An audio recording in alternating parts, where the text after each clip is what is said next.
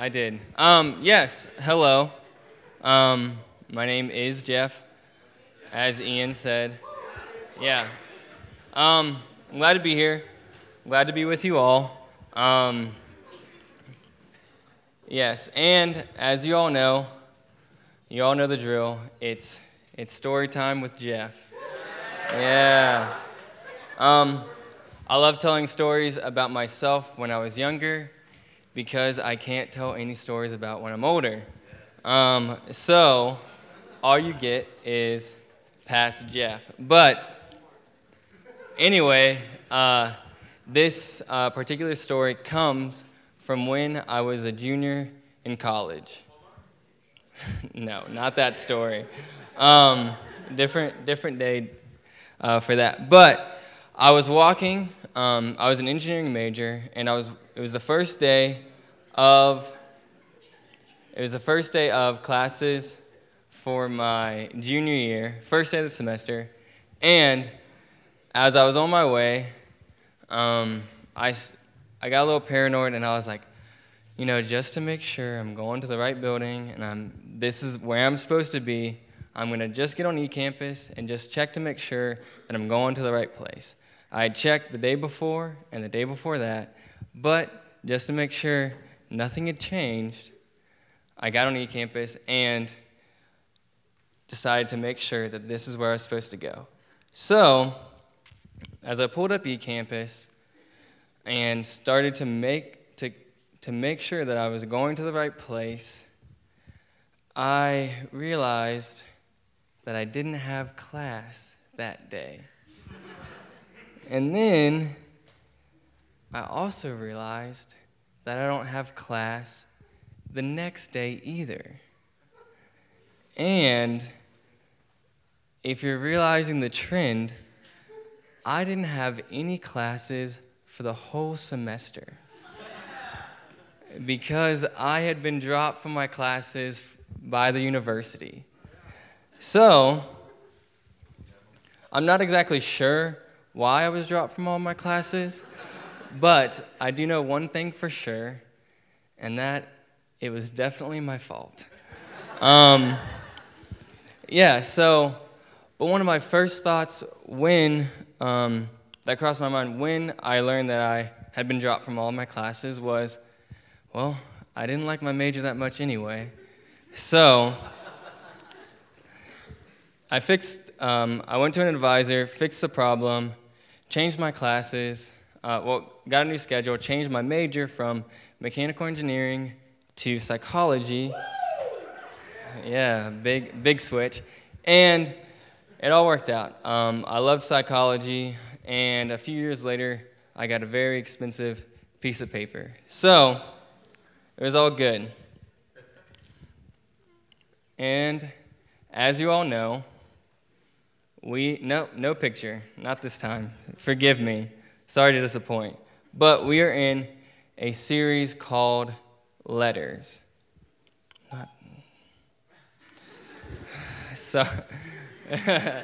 Series, same thing. We are in a series called Letters, and this is the last week. Someone said earlier, this is the last week that we will be in Philippians. But I just want to encourage all of you to be reading this on your own, to be in your small groups, and just to be discussing the books as we go through them so that you can learn as a community and not just hear the little bits and pieces from our sermons and what you get from the stage. So, the first verses that I want to look at tonight are Philippians 4, 8, and 9.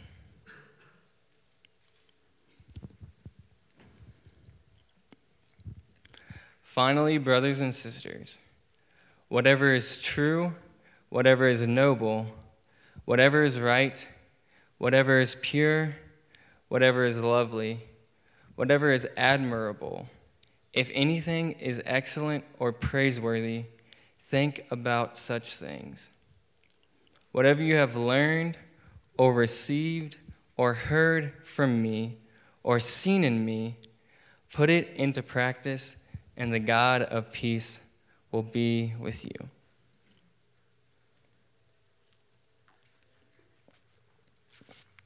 Sorry. All of these things that Paul talks about in this verse are good things. You will have a very hard time convincing me or anyone else that these things are bad. A lunatic would say something to the sort of, oh yeah, like true things they're just bad things. It just doesn't make sense. That's something that a crazy person would say. Also, something a crazy person would say is Pizza Al's is good. Just every single time, I gotta bash it, just at least once.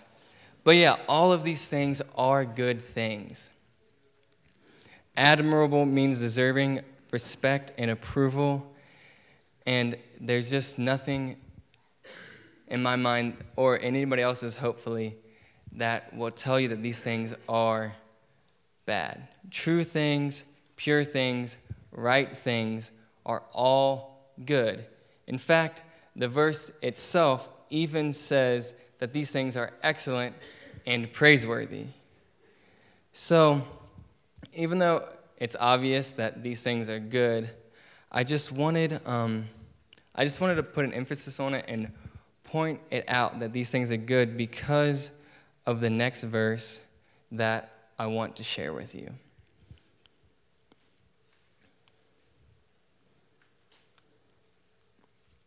James 1:17 says, "Every good and perfect thing is from above, coming down from the Father of the heavenly lights, who does not change like shifting shadows." Again, we see mention of good things. And now we get to see the source from which these good things flow. God our Father is the provider of these good things. And you may think to yourself, of course, these things are good. And of course, God, who is good, is going to give us good things. He's good, so logically, all of this makes sense. But I wanted us all to kind of come to this place, and I wanted us all to come here together because I want to lay a little bit of groundwork so that everything else that I say tonight has the proper context. And let us look again at verse 9 and what Paul says in it. He says, "Whatever you have learned or received or heard from me or seen in me, put it into practice." Paul is speaking to the Philippians, and he is saying that they must put into practice everything that they have seen in him, everything that they have learned from him with just the time that he spent with them, and also the letter that he's writing them. He is telling them to not just listen to what he's had to say, but do the things that he has told them to do, to imitate him in everything that he's done, and to live a life like Paul has lived. And I believe that if there was one thing that Paul really wanted to get across to the Philippians, if there was one thing that he really wanted them to learn, it would be to rejoice in the Lord.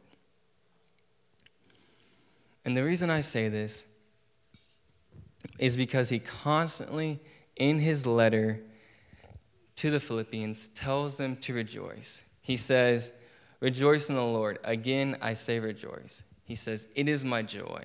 He says, "I rejoiced in the Lord." It is very much littered through the letter and seems to be the theme.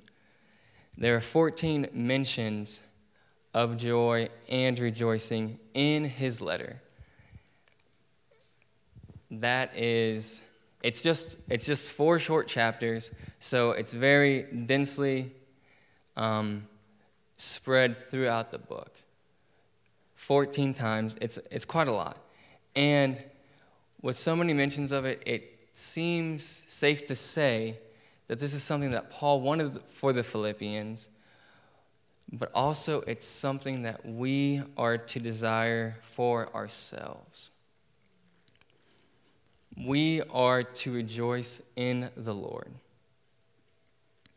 And I feel like this is a phrase that just kind of gets tossed around a lot in Christian circles and Christian context. And tonight I just want it to be clear what this means and also how to live it out. And I think that the way that we go about this is applying Philippians 4:8 to our lives. Choosing daily to think about the things of the Lord and constantly setting in the forefront of our minds the person of Jesus. Seeking the fully pure things, seeking the fully noble things, seeking the fully right things of life. Reveling in Jesus and the excellent and good things that he has made and given so graciously to us. And I believe this is when true joy can come into your life. Whenever you make the conscious decision to choose joy over everything else. And it only comes when you choose it. So let us follow in the command of Paul and choose joy. And with it, we must begin to understand where this joy comes from. Psalm 16:2 says, I say to the Lord, you are my Lord. Apart from you, I have no good thing. It must come from something outside of ourselves. Nothing innately within us can produce the matters mentioned in Philippians 4:8. Because just as James 1:17 says, every good thing is from the Father. So therefore, nothing in us can produce a good thing. In saying all that, I believe that joy is a person. And joy is the person of Jesus Christ. What looks like lived out is to say, Jesus, you are the one who I decide to put my hope in. It is the day in and day out decision to say, Jesus, you are bigger and better than anything else that I can think of or anything else in my life currently. You are above my school. You are above my job. You are above my friendships. And deciding to focus on him and the good things that are from him that he provides to us. And also looking in this, there are some things that are similar to choosing joy, but are not quite it. And I want to talk about that because I don't want us to settle for the counterfeit and therefore rob ourselves of the real. So firstly, I want to say that choosing joy isn't just being happy.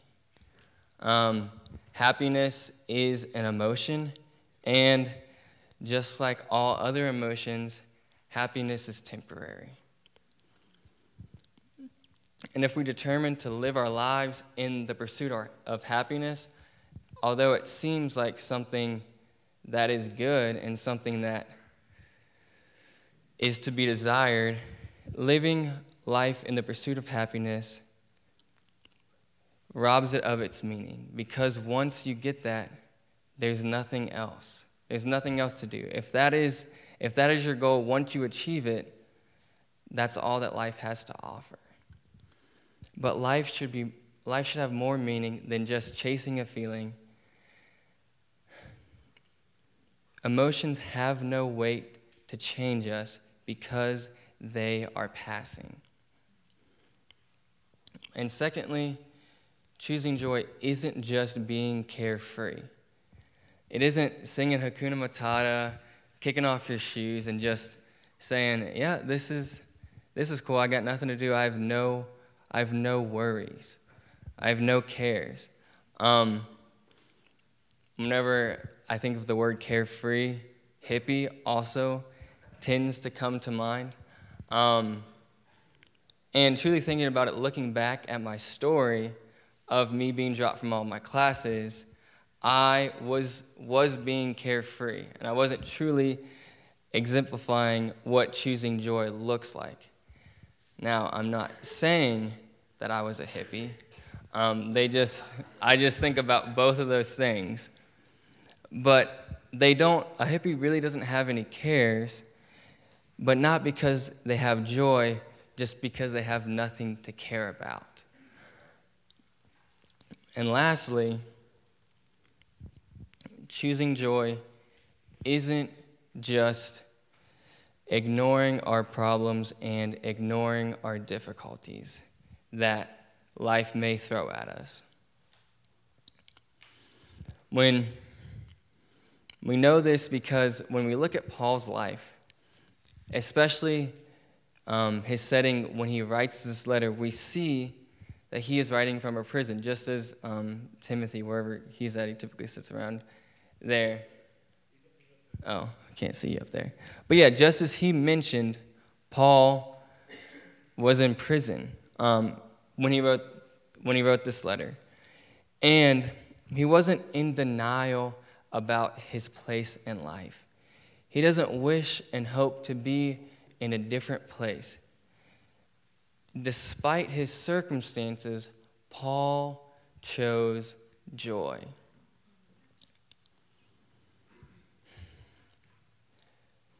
There will always be negative circumstances and negative situations in your life. And I even wrote down a list of some things that have happened to me that I would consider unfortunate. And this is the part right here where I was going to go into it, and I was going to share some of the things that have happened. But as I was preparing earlier today, it just didn't seem right to say these things. I realized that going through this list and just spouting off negative things that have happened to me, that I would be going against the things that I am saying in the sermon, in this message.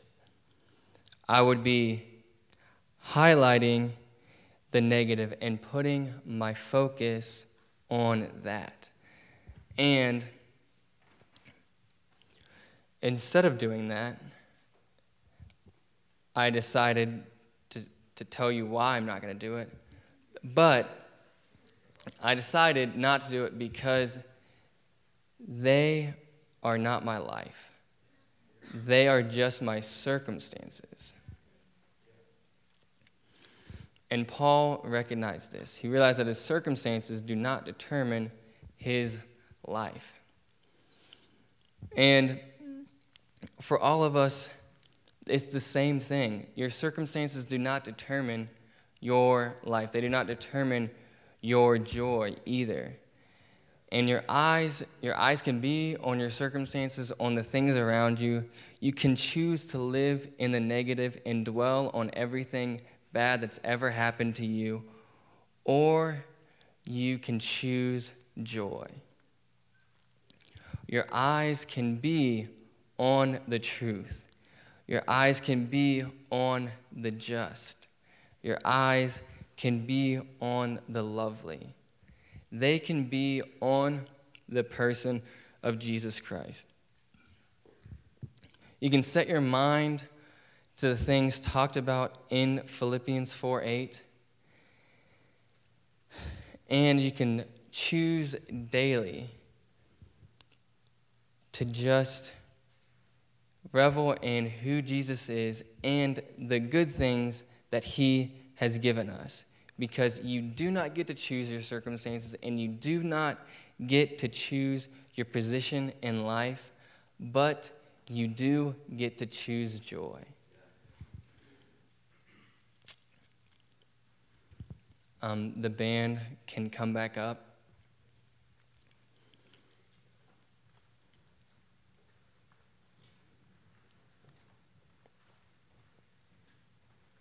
There's one last thing that I want to say tonight.